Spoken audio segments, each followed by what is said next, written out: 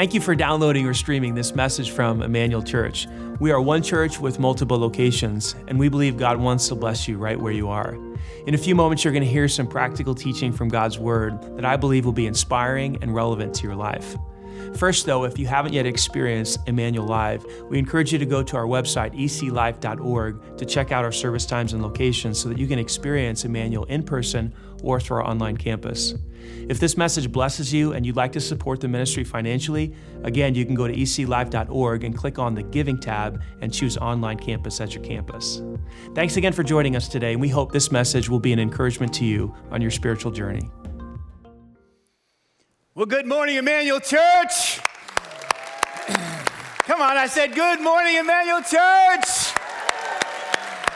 Is anybody excited to be in church today? I hope that you are. I know it's freezing cold outside. Was it 16 degrees this morning here in central Indiana? Does anybody like that? Why do we live here? I told my wife, I said, I'm going to count how many times I say that to you throughout the winter. Why do we live here? It's so cold. Hey, if you're watching us from somewhere else other than central Indiana, like, I don't know, Sarasota, Florida, we hate you. We do. No, we don't hate you. We love you. We love our microsite there. In fact, can we give it up to all of our first-time guests at all of our locations? Amen. Even those of you in Sarasota, Florida, we do love you. Hey, if you're not brand new with us here today, welcome back. We're closing up a series today called Excel. We got the idea from this series right out of a text in 2 Corinthians chapter 7, and I just want to jump right back into that text. By the way, for those of you who are brand new, this is our series we do once a year on money, finances, generosity.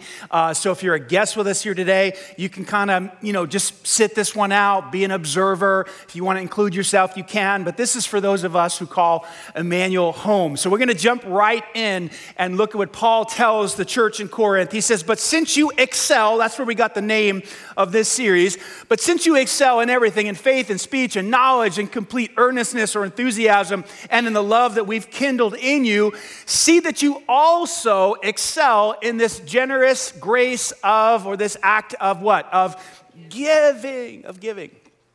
Sometimes my coach at halftime, when I used to play basketball, he would get us in the locker room and he'd say, hey, okay, we're doing fine, on shooting, we're sliding our feet on defense, our passing is okay, but we're getting killed on the boards. We're not boxing out. Anybody have a coach ever do that, right? We're doing fine here, we're doing fine here, but man, we're getting beat on the boards. We've got to box out. It's sort of what Paul is doing here. He's like, you guys are doing fine with your speeches and your knowledge and enthusiasm and you're loving each other, but you're lagging behind on the issue of generosity. In this particular context in 2 Corinthians, Paul is trying to raise money for a group of really poor Christians in the city of Jerusalem, and he's trying to encourage them to give as much as they can to bless the poor believers right in that city. See, the reason why he was encouraging them is because they were lagging behind and they needed some coaching. They needed some encouragement. They needed some inspiration. Why do we need some encouragement and inspiration on this issue of giving, on the issue of generosity? In your notes, if you're taking notes today, grab your pens. Here's why, because generosity doesn't come naturally. We're naturally what? Selfish. Say it again, we're naturally selfish. At least you could admit it, right? We come out of the womb selfish, right? A couple of years after we're born, we say the first word, mine. You thought somebody was like, mommy. No, it's not mommy, it's mine. Okay, maybe it's mommy. Maybe it's daddy. But then shortly after that, kids are saying, hey, that's mine. We're grasping, we're thinking of ourselves, right? And today we live in the selfie world, the Instagram world, where everybody's taking a picture of their stupid face. I'm telling you, a decade from now, all you people who love to take pictures of your faces, you're going to be thinking, what was I thinking? Because you're going to see it all. It's like all you see in your phone are pictures of your face. Was I really that self-centered? Yes, you were. That's the generation we live in today. We are naturally selfish people. And so I don't want to give my money to you. I want to give my money to me. Because that's what is natural. So we need to be encouraged to actually think beyond ourselves, to take care of ourselves, yes, but then to think about those around us who are in need. And so we talked last week about some ideas that could help us to learn to excel in generosity. There's joy at stake, there's favor at stake, there's transformation at stake. And if you missed that last week, you can go back and grab that and watch that. Today I want to talk to you about a couple more ideas on how that can help us to really excel. These ideas have really helped me and many, many others to take steps towards becoming a more generous person. You ready to take notes today? Yes? All right, we're excited. Number one, if you want to take notes, God owns all the money. You want to excel in generosity, you have to believe in your heart that God owns all the money. You say, does the Bible teach that? Absolutely. Psalm 24, verse 1 says this, the earth is the Lord's and everything in it. Does that include your money? Does that include your assets? If you own real estate, does that include your real estate? If you own stocks and bonds and mutual funds, does that include those too? Does it include your body, your mind, your brain, your hands, your feet, your eyes? Yes. God owns everything. The world and all the people in the world, they belong to Him. God is the owner. He owns it all. Psalm 89:11. I taught this one to my kids when they were very small. The heavens belong to you, as does the earth. You made the world and all that it contains. All that's in it. God is the owner of everything. Now, if that's true about God, then what's true about you and me? That's a great question. If God owns it all, that means that you and I are at best His stewards. You are a steward. And you might be thinking, now what's a steward? A steward is simply a money manager. In fact, in his fantastic little book called The Treasure Principle, if you want to go deeper into this issue of stewardship and finances and generosity, you can pick up Randy Alcorn's book. It's like a 30-minute read. He talks about what a steward is in this book. He defines it like this. A steward manages assets for the owner's benefit. That's what you are. And that's what I am. Money comes into our accounts, money comes into our life, our assets come into our life, and we check with the owner of the assets and we say to him, what would you like me to do with your stuff? How would you like me to disperse the money that you own, the money that you've entrusted me to steward? And I'm so thankful today that when you open up the Bible, generally speaking, God says to you and I, here's what I'd like you to do. I'd like you to take 90% of it and use it for food and clothing and shelter and transportation and education and fun stuff and some things that you like and some things that you want. And then I want you to take 10% of it. It's called a tithe. And I want you to return it back to the church so the church can take the gospel to the world. Aren't you glad God doesn't say, give me 30%?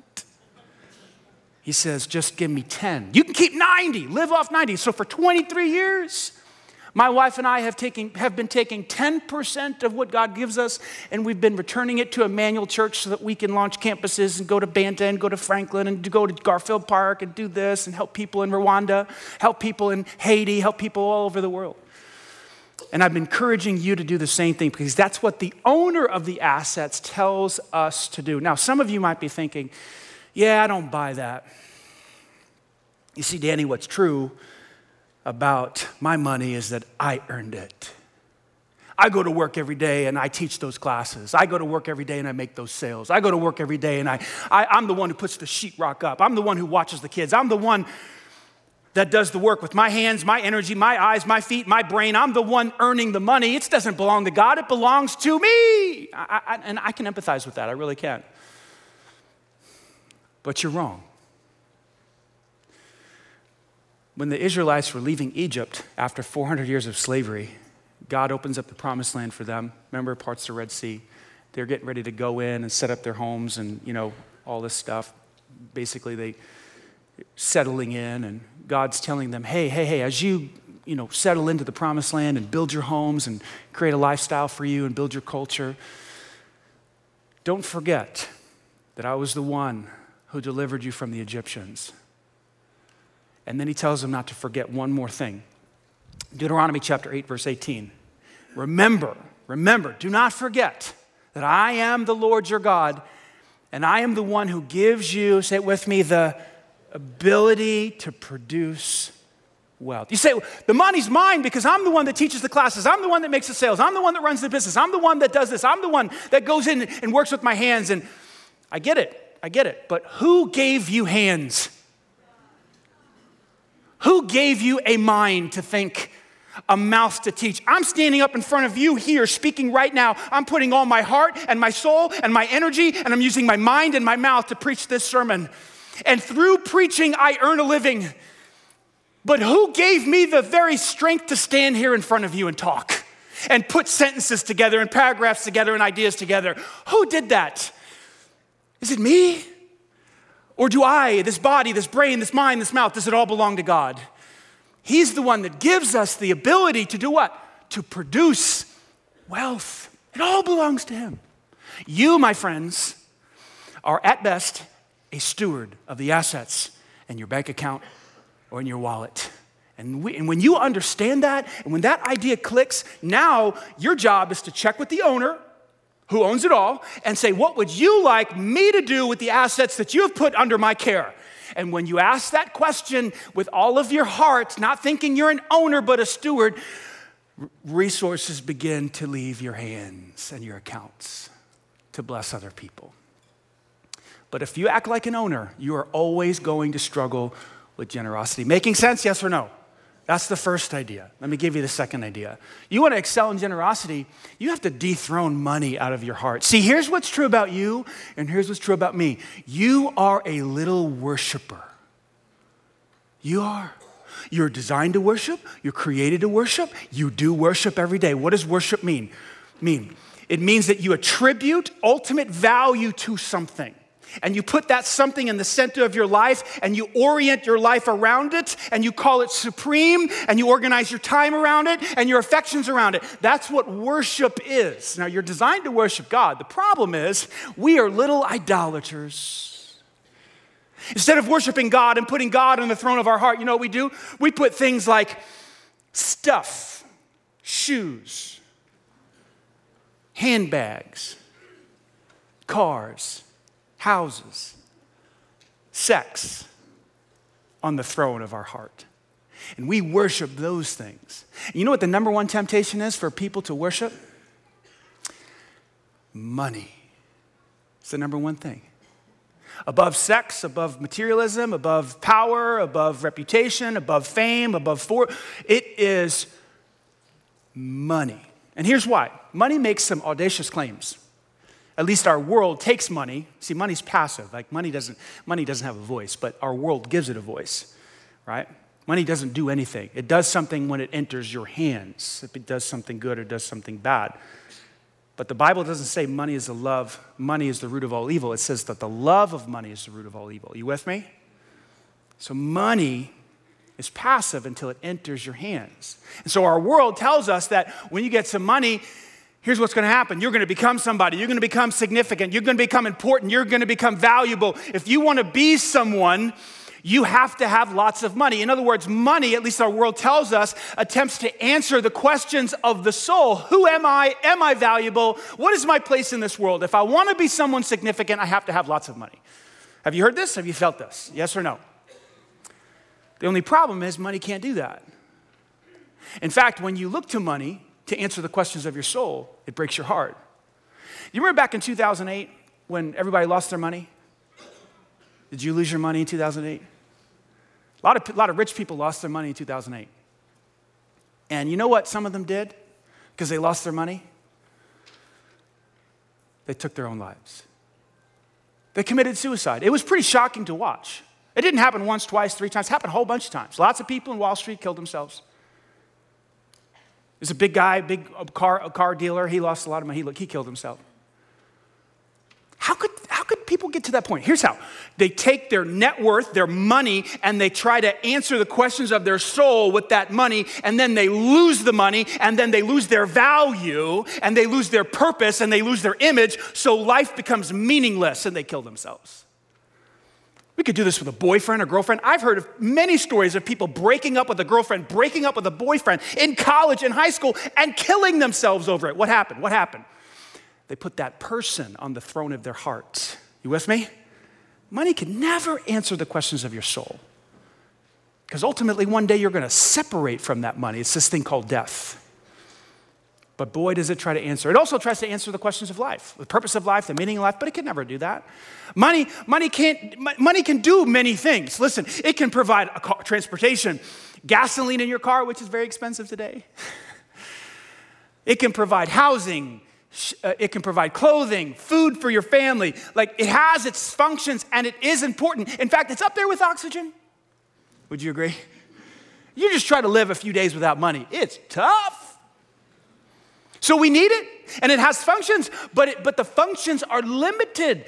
Do you know money can never heal your mind or your emotions? Oh, but we try. If money could do that, we'd still have Robin Williams with us. But he committed suicide. If money could heal the body, and many people think it does, it cannot. It can to a limit. We would still have Steve Jobs with us today. But he died of cancer. He had more money than all of us combined. And he could not find a cure for his pancreatic cancer, and he died. See, money, it's like, it has its functions, and then it falls short. And that's why we have to dethrone it from our lives, because it cannot save our souls, and it cannot speak to the core questions of the soul, which is exactly why Jesus said these words. No one can serve two masters. Either you'll hate the one and love the other, or you'll be devoted to the one and despise the other. In other words, you can't have two gods at the same time. And then Jesus says this: you cannot serve both God and money. It's impossible. You're going to fall in love with one and you're going to cast out the other.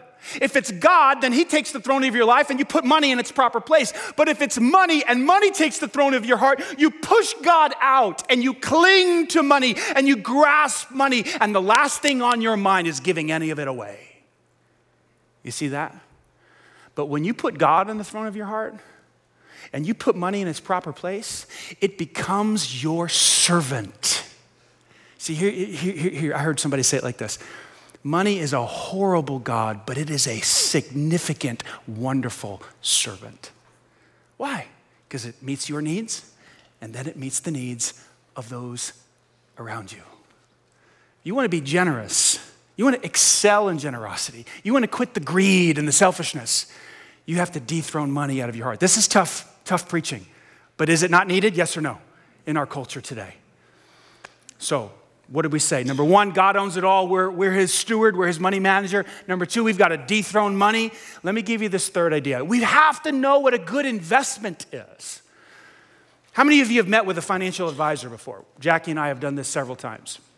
The financial advisor comes in and he begins by saying, okay, where do you want to be when you're 55, 65? You know, what kind of lifestyle do you want to have? And then they back up and they try to look at some investments that will help you to get there, which is very wise advice. And we did that years ago, and we were told to put money in this 403B for the mutual funds, and we did that. We were told to look at real estate, and so we did that. And so it was very, very good advice. And in fact, if you're in your 20s, man, you need to meet with someone and you need to think about mutual funds and make wise investments so that when you're 55, 65, you're not eating Alpo out of a can. You know what I mean? That's Dave Ramsey's joke, but Alpo's dog food. Anyway. But typically when you meet with a financial advisor, that's where the advice ends. It ends because their advice is given through the perspective that this life is all there is. But what if this life isn't all that there is? What if you live forever? What if you're eternal? What kind of financial advice is good if that's true? Years ago, I listened to Dallas Willard in a sermon, one of my favorite authors, not a very good speaker, but a great author. Divine Conspiracy, Renovation of the Heart. If you want to read, those are two really good ones. But Dallas, in a sermon, he would sometimes put people to sleep in his sermons, but they were still really good. He made this statement. He said, "You are an unceasing spiritual being with an eternal destiny in God's great universe." And I was like, whew. You ever had that moment where you're listening to an idea or something? It's just like something grabs you, like Dallas said, this is the most important thing about you. And then he repeated himself and he said, hey, I'm about to repeat this statement. And as I repeat this, I want you to open up your heart and open up your mind. And I want you to just receive these words, if you will, if you can, as the most important thing about you as a person. And then he did it. And I did it.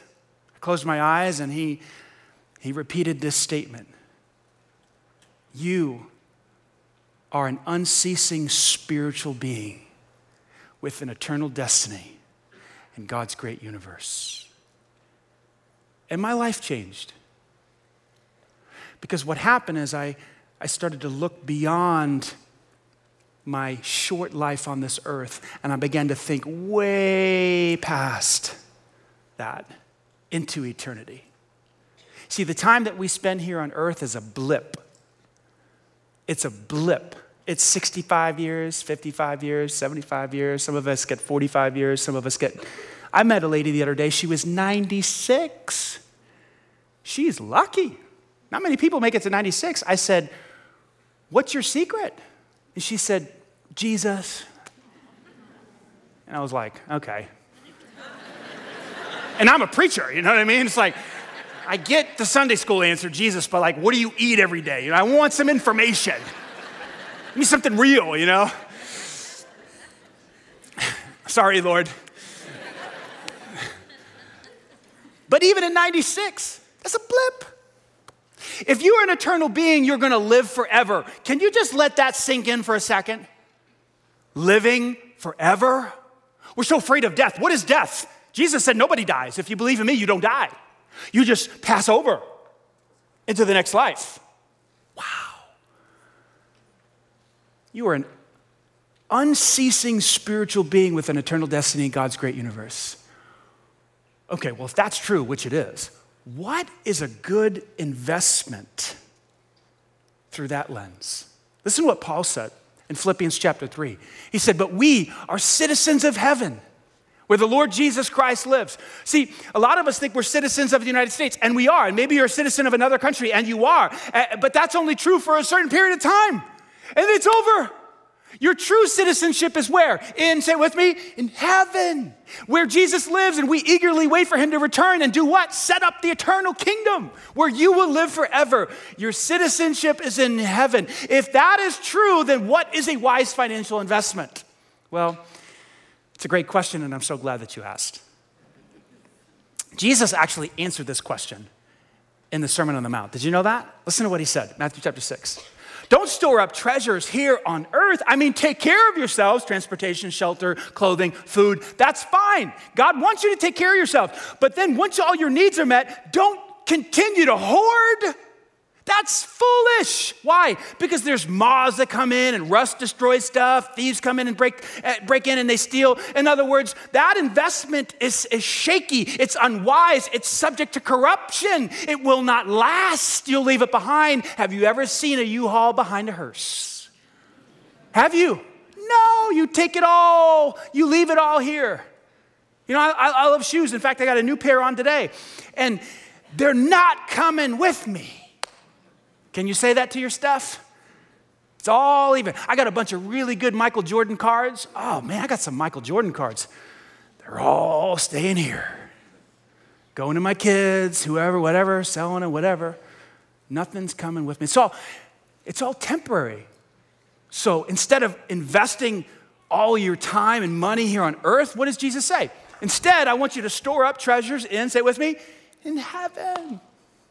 Where moths and rust cannot destroy, where thieves don't break in and steal. Now, we all understand what it means to hoard stuff here on earth and try to store up treasures in heaven, jewelry and purses and shoes and cars and houses and all that stuff. Okay, so that we get that. But what does an investment into heaven look like? I'm not so sure. Well, Paul actually answered that question in 1 Timothy. He's talking to a bunch of Christians who have extra. They have everything that they need and they have some extra. And Paul is telling Timothy what to tell these Christians with some extra resources. Listen to what he says. Tell them to use their money to do good. They're extra. They've got what they need. Tell them to use it to do good. Watch this. To be rich in good works and generous to those, and say it with me, in need. Always being ready to share with others. In other words, take care of yourself. Yes, God wants you to take care of yourself. But then once you have that extra, I want you to think about those in need, those who actually are struggling. And then Paul says this, incredible, watch this. By doing what? Sharing with others, being generous to those in need. By doing this, they'll be storing up their treasure. There it is. That's the word Jesus used. As a good foundation for the future so that they may experience true life.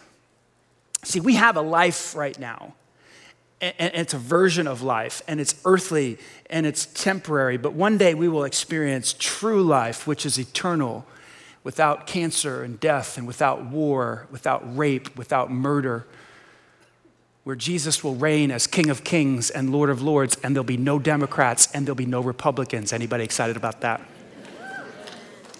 Not too many people. I'm excited about that. There'll be one government. It'll be a dictatorship underneath King Jesus. He will rule with righteousness and fairness. We won't have a concern at all. It'll be true life. And Paul says this, you know how you lay up treasures for that life, that next life, where you'll live forever under King Jesus? You help others. You help people. That's how you pay it forward. That's how you become rich in the next life. Why? Because people are eternal. In your notes, people are eternal. What is eternal? People. That's why at this church we're always telling you about how we're investing in people. You just heard your campus pastor talk about Africa and how we're investing money to start schools and churches and in a partnership with Africa New Life. Last month we invested $10,000 into Haiti because the ministry there, they're struggling to eat and the whole situation. $26 for a gallon of gas, if they can even get a gallon. They can hardly eat. It's so crazy over in Haiti. Our church sent not even close to enough money, but we did what we could. We sent $20,000 last month to Nicaragua because they had some crazy hurricane come through. We sent $10,000 down to Florida to help the hurricane down there. Where's that money come from? You. So you don't give to Emmanuel, you give through Emmanuel to do what? To touch other people who are in need, who need our help. Is this making sense? Now, some of you might be thinking, Danny, I gotcha. Because what you just said was pretty good. God owns it all, and I should dethrone money, and I should know what a wise investment is. But Paul told Timothy to talk to a bunch of people who had extra, and I don't have extra. So this whole sermon doesn't apply to me because I don't have any money. And oh, by the way, have you seen the prices of food? Have you seen the price of gas? Have you seen what inflation has done? You're asking me to give, but I just don't have any extra. Can I just gently push back on you just for a second? When Paul was writing to the Corinthians, in 2 Corinthians, I started in verse 7, where he talked about excelling. I skipped verses 1 through 6. I want to go back to those verses because Paul's talking about this other group of churches in Macedonia, and he's using them as an example to spur the Corinthian church to excel in generosity. But let's go back to that real quick. Verse 1. He says to the Corinthian church, I want you to know, dear brothers and sisters, what God in his kindness has done through the churches in Macedonia. There's a collection of churches there. They're being tested by many troubles. They got lots of problems. And they are very, say it with me. So many of you think, man, I got my cell phone bill, and I got to get my latte at Starbucks every day, and I've got to pay my rent, and I don't have any extra to give to Emmanuel because I'm just poor. These guys were poor. These Christians in Macedonia. Not only were they poor, they were very poor, and they had lots of troubles. Watch what Paul says here next. But they were also filled with abundant joy, because generosity produces joy, which is overflowed in rich generosity. For I can testify that they gave not only what they could afford, but far more than they could afford. What? So you're talking about people who've got lots of problems, who are very poor, but because of their joy, they're giving what they can, which is not much, and then they're going beyond what they can to help out the Christians in Jerusalem. who were poorer than them. And then Paul says this, and they did it of their own free will. In other words, I didn't force them, I didn't guilt them, I didn't coerce them, I didn't manipulate them, I didn't make them feel bad for not giving. These guys did it of their own free will. Not only did they do it of their own free will, they begged us again and again for the privilege of sharing the gift of the believers at Jerusalem. This is an incredible statement. Listen to this. Basically, Paul is saying that he approached the Macedonian churches and he was doing this collection for the poor Christians in Jerusalem, and he was about to just move through Macedonia and not ask them to help because he was looking at their poverty, and he probably had this feeling or this look on his face like, I can't ask you guys for money. You don't even have anything yourself, and you got lots of problems. And he's about ready to move on to Corinth and go maybe raise some money in Corinth for the believers in Jerusalem. And the Macedonians probably felt this and saw this, and they're like, no, you can't leave us out of this opportunity. We're begging you, pass the place. We'll find something. Even if it's just a few dollars, we'll put it in because it's a privilege. Did you see it? It's a privilege to share our few dollars with our fellow believers who are in need. See, the thinking in America today is, I don't have any extra money, so giving is for the rich. Giving is a luxury of those who have extra. Giving is not for those of us who are just getting by. That is an unbiblical idea. The biblical idea is generosity and giving is a privilege for the poor. It's an opportunity for everyone, middle school students, high school students, those very, very poor college students, young 20-somethings that are trying to get started and paying off their college debt, 30-somethings who are trying to get their kids into sports and stuff like that, 40-somethings who are trying to save for retirement, 50-somethings who just, I don't know what 50-somethings do. Golfing and stuff like that. See, generosity is an all skate. Everybody's in. Rich, poor, middle of the road, upper class. And when you see that, you'll start to understand, wow, this is an opportunity. This is a privilege I want to give. Jesus was observing a situation in Mark chapter 12 where back in those days in the temple time, at a service, everyone would get up during the giving time and they would all line up and they would have to come around and put their offering, their tithe, in a box. And everybody watched everybody do it. Wouldn't that be fun if we did that today? Most of you would walk out. I'm not doing this part. But that's the way they did it back then. And so Jesus is watching all these people get lined up and put their tithe in the box. And some of them wanted to be seen as extra generous, so they would actually cash in their larger bills and their larger coins for lots of smaller coins so that it looked like their bag was bigger. And then it made a larger sound when they would drop it in. It's like, look how generous I am, you know?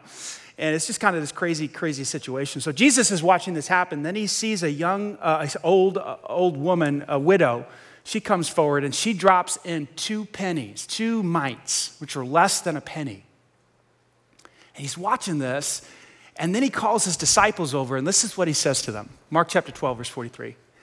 I tell you the truth, this poor widow has given more than all the others who are making contributions, which is not true. She only gave 2 mites. These guys were given hundreds of dollars, 1/10 of their income. It's not true that she gave more, or is it? What's Jesus really saying here? He's not talking about an amount. It's not the size of the gift that matters. It was the size of the sacrifice. She gave everything she had. These guys were given out of their abundance. Giving is not the privilege of the rich, a luxury for the wealthy. It's the privilege of the poor. And God sees it no matter what the amount is. So many Emmanuel people come to church and give absolutely nothing not even enough to cover your free coffee, which is not free.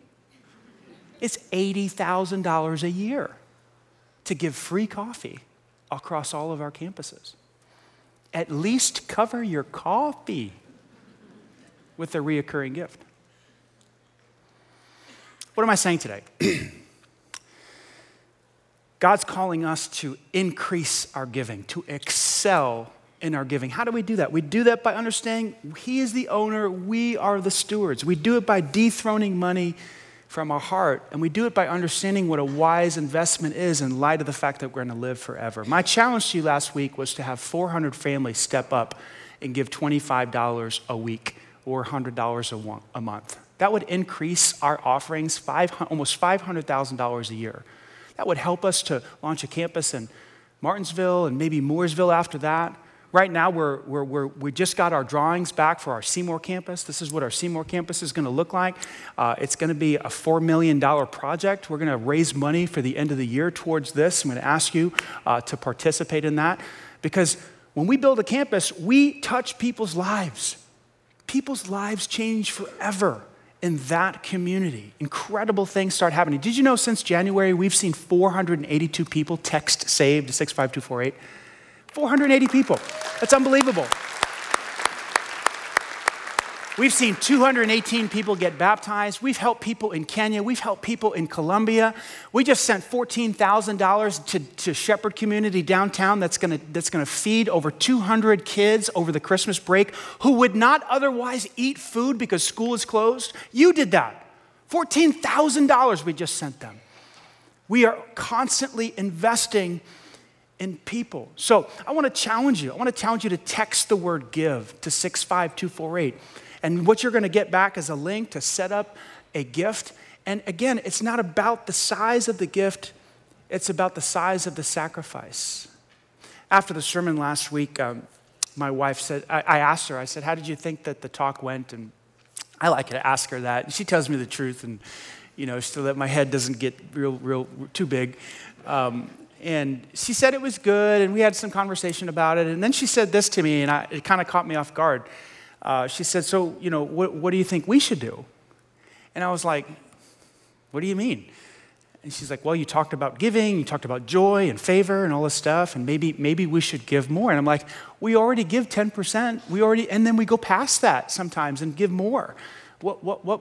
That sermon wasn't for us. Gosh, I was preaching to the people.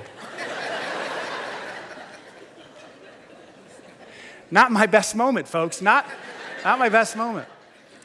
So honestly, I was kind of agitated. I was like, I just didn't want to talk about that, And so I just kind of shut the conversation down and didn't bring it up again until yesterday. And I had been thinking about it for the week. And so I talked with Jackie yesterday, and I said, well, I asked everybody to do $25 a week, or $100 a month, and I think that would be on top of what we already do. That would be good. Maybe we'll start there. And so she said, "Oh, that's a good idea," but I was thinking we should do more. I was like, "Okay."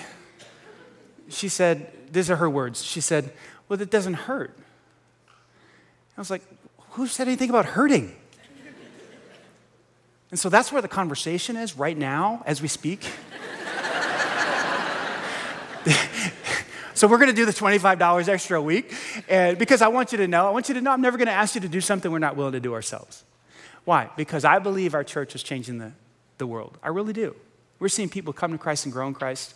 We're going to baptize some folks right now. It's going to be awesome. You're going to see baptism as a picture of life change. Someone dying to their old way of living, coming up to follow Christ, clean, fresh, forgiven. We're touching people's lives like Kate. You're about to hear Kate's story. Kate ran into someone at our church. Conversation led to an invitation.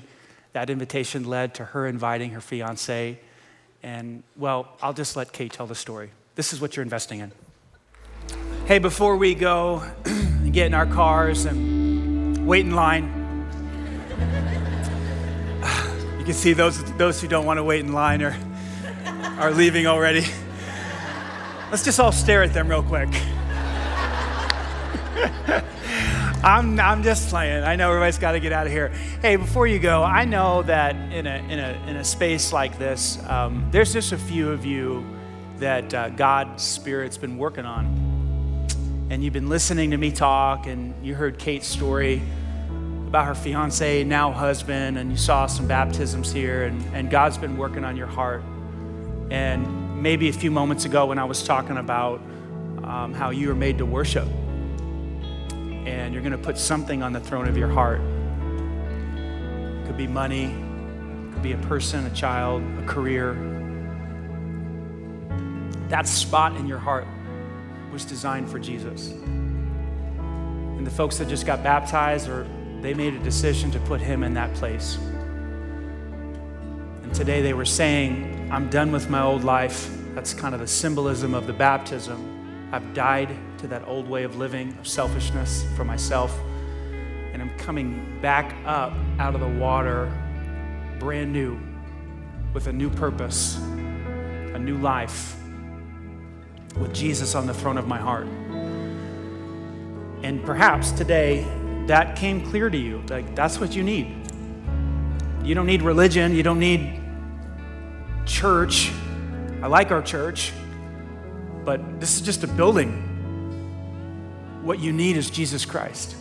Who you need is Jesus Christ sitting on the throne of your heart. He's the only one that can answer the questions of your soul. He's the only one that can satisfy the desires of your soul. He's the only one that can answer the questions of life. And he's the only one who can save your soul from sin. He died on the cross for you, paid the penalty for your sin so that you could be forgiven and receive eternal life and live with him forever. And maybe all of that is just working right now in your mind and heart. It's clear. And this moment is designed for you to reach out to Jesus and ask him to be your Savior. Not join a church, not start giving your money, but to ask Christ to forgive you of your sins and to be your Savior. If that's where you're at right now, maybe it's only 4, 5, 6, 10 of you, this is your moment. Will you pray with me if you feel led to? Just say this to Jesus. Jesus, I ask you right now to be my Savior. I know I've blown it, I've sinned, broken your laws, and I know I'm guilty. But I believe you died in my place to pay for that sin, to wash away the guilt and the shame and the penalty held against me. And I believe you did it because you love me. I ask you to be my Savior today. Wash my soul, cleanse my mind, remove the guilt and the shame. Fill me with your Spirit. I trust you.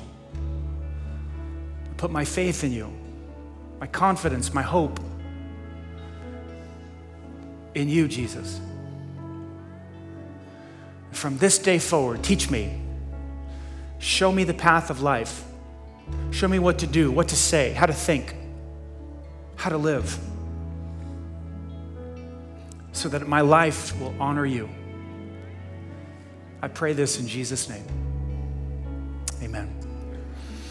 If you just prayed that prayer, the rest of us would love to celebrate with you. Wouldn't we, guys? Come on, nice and loud. Amen.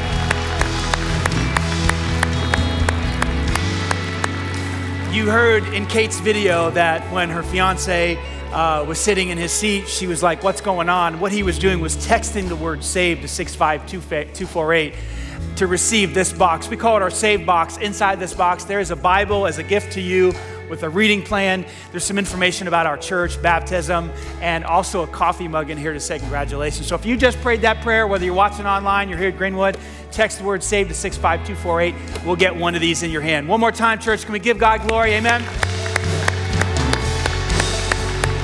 Let me pray for us, and then we'll be dismissed to our local teams. Father, we love you. Thank you for your word. Thank you for this challenge to excel in the gracious act of giving. You own it all, God. Our hearts were designed to worship you and you only. And God, the wisest investments that we can make are eternal ones. investments into people, helping people in need. Give us the wisdom to excel in generosity. We love you. It's in Jesus' name we pray. Amen. Right now, I'm going to dismiss things to the local teams.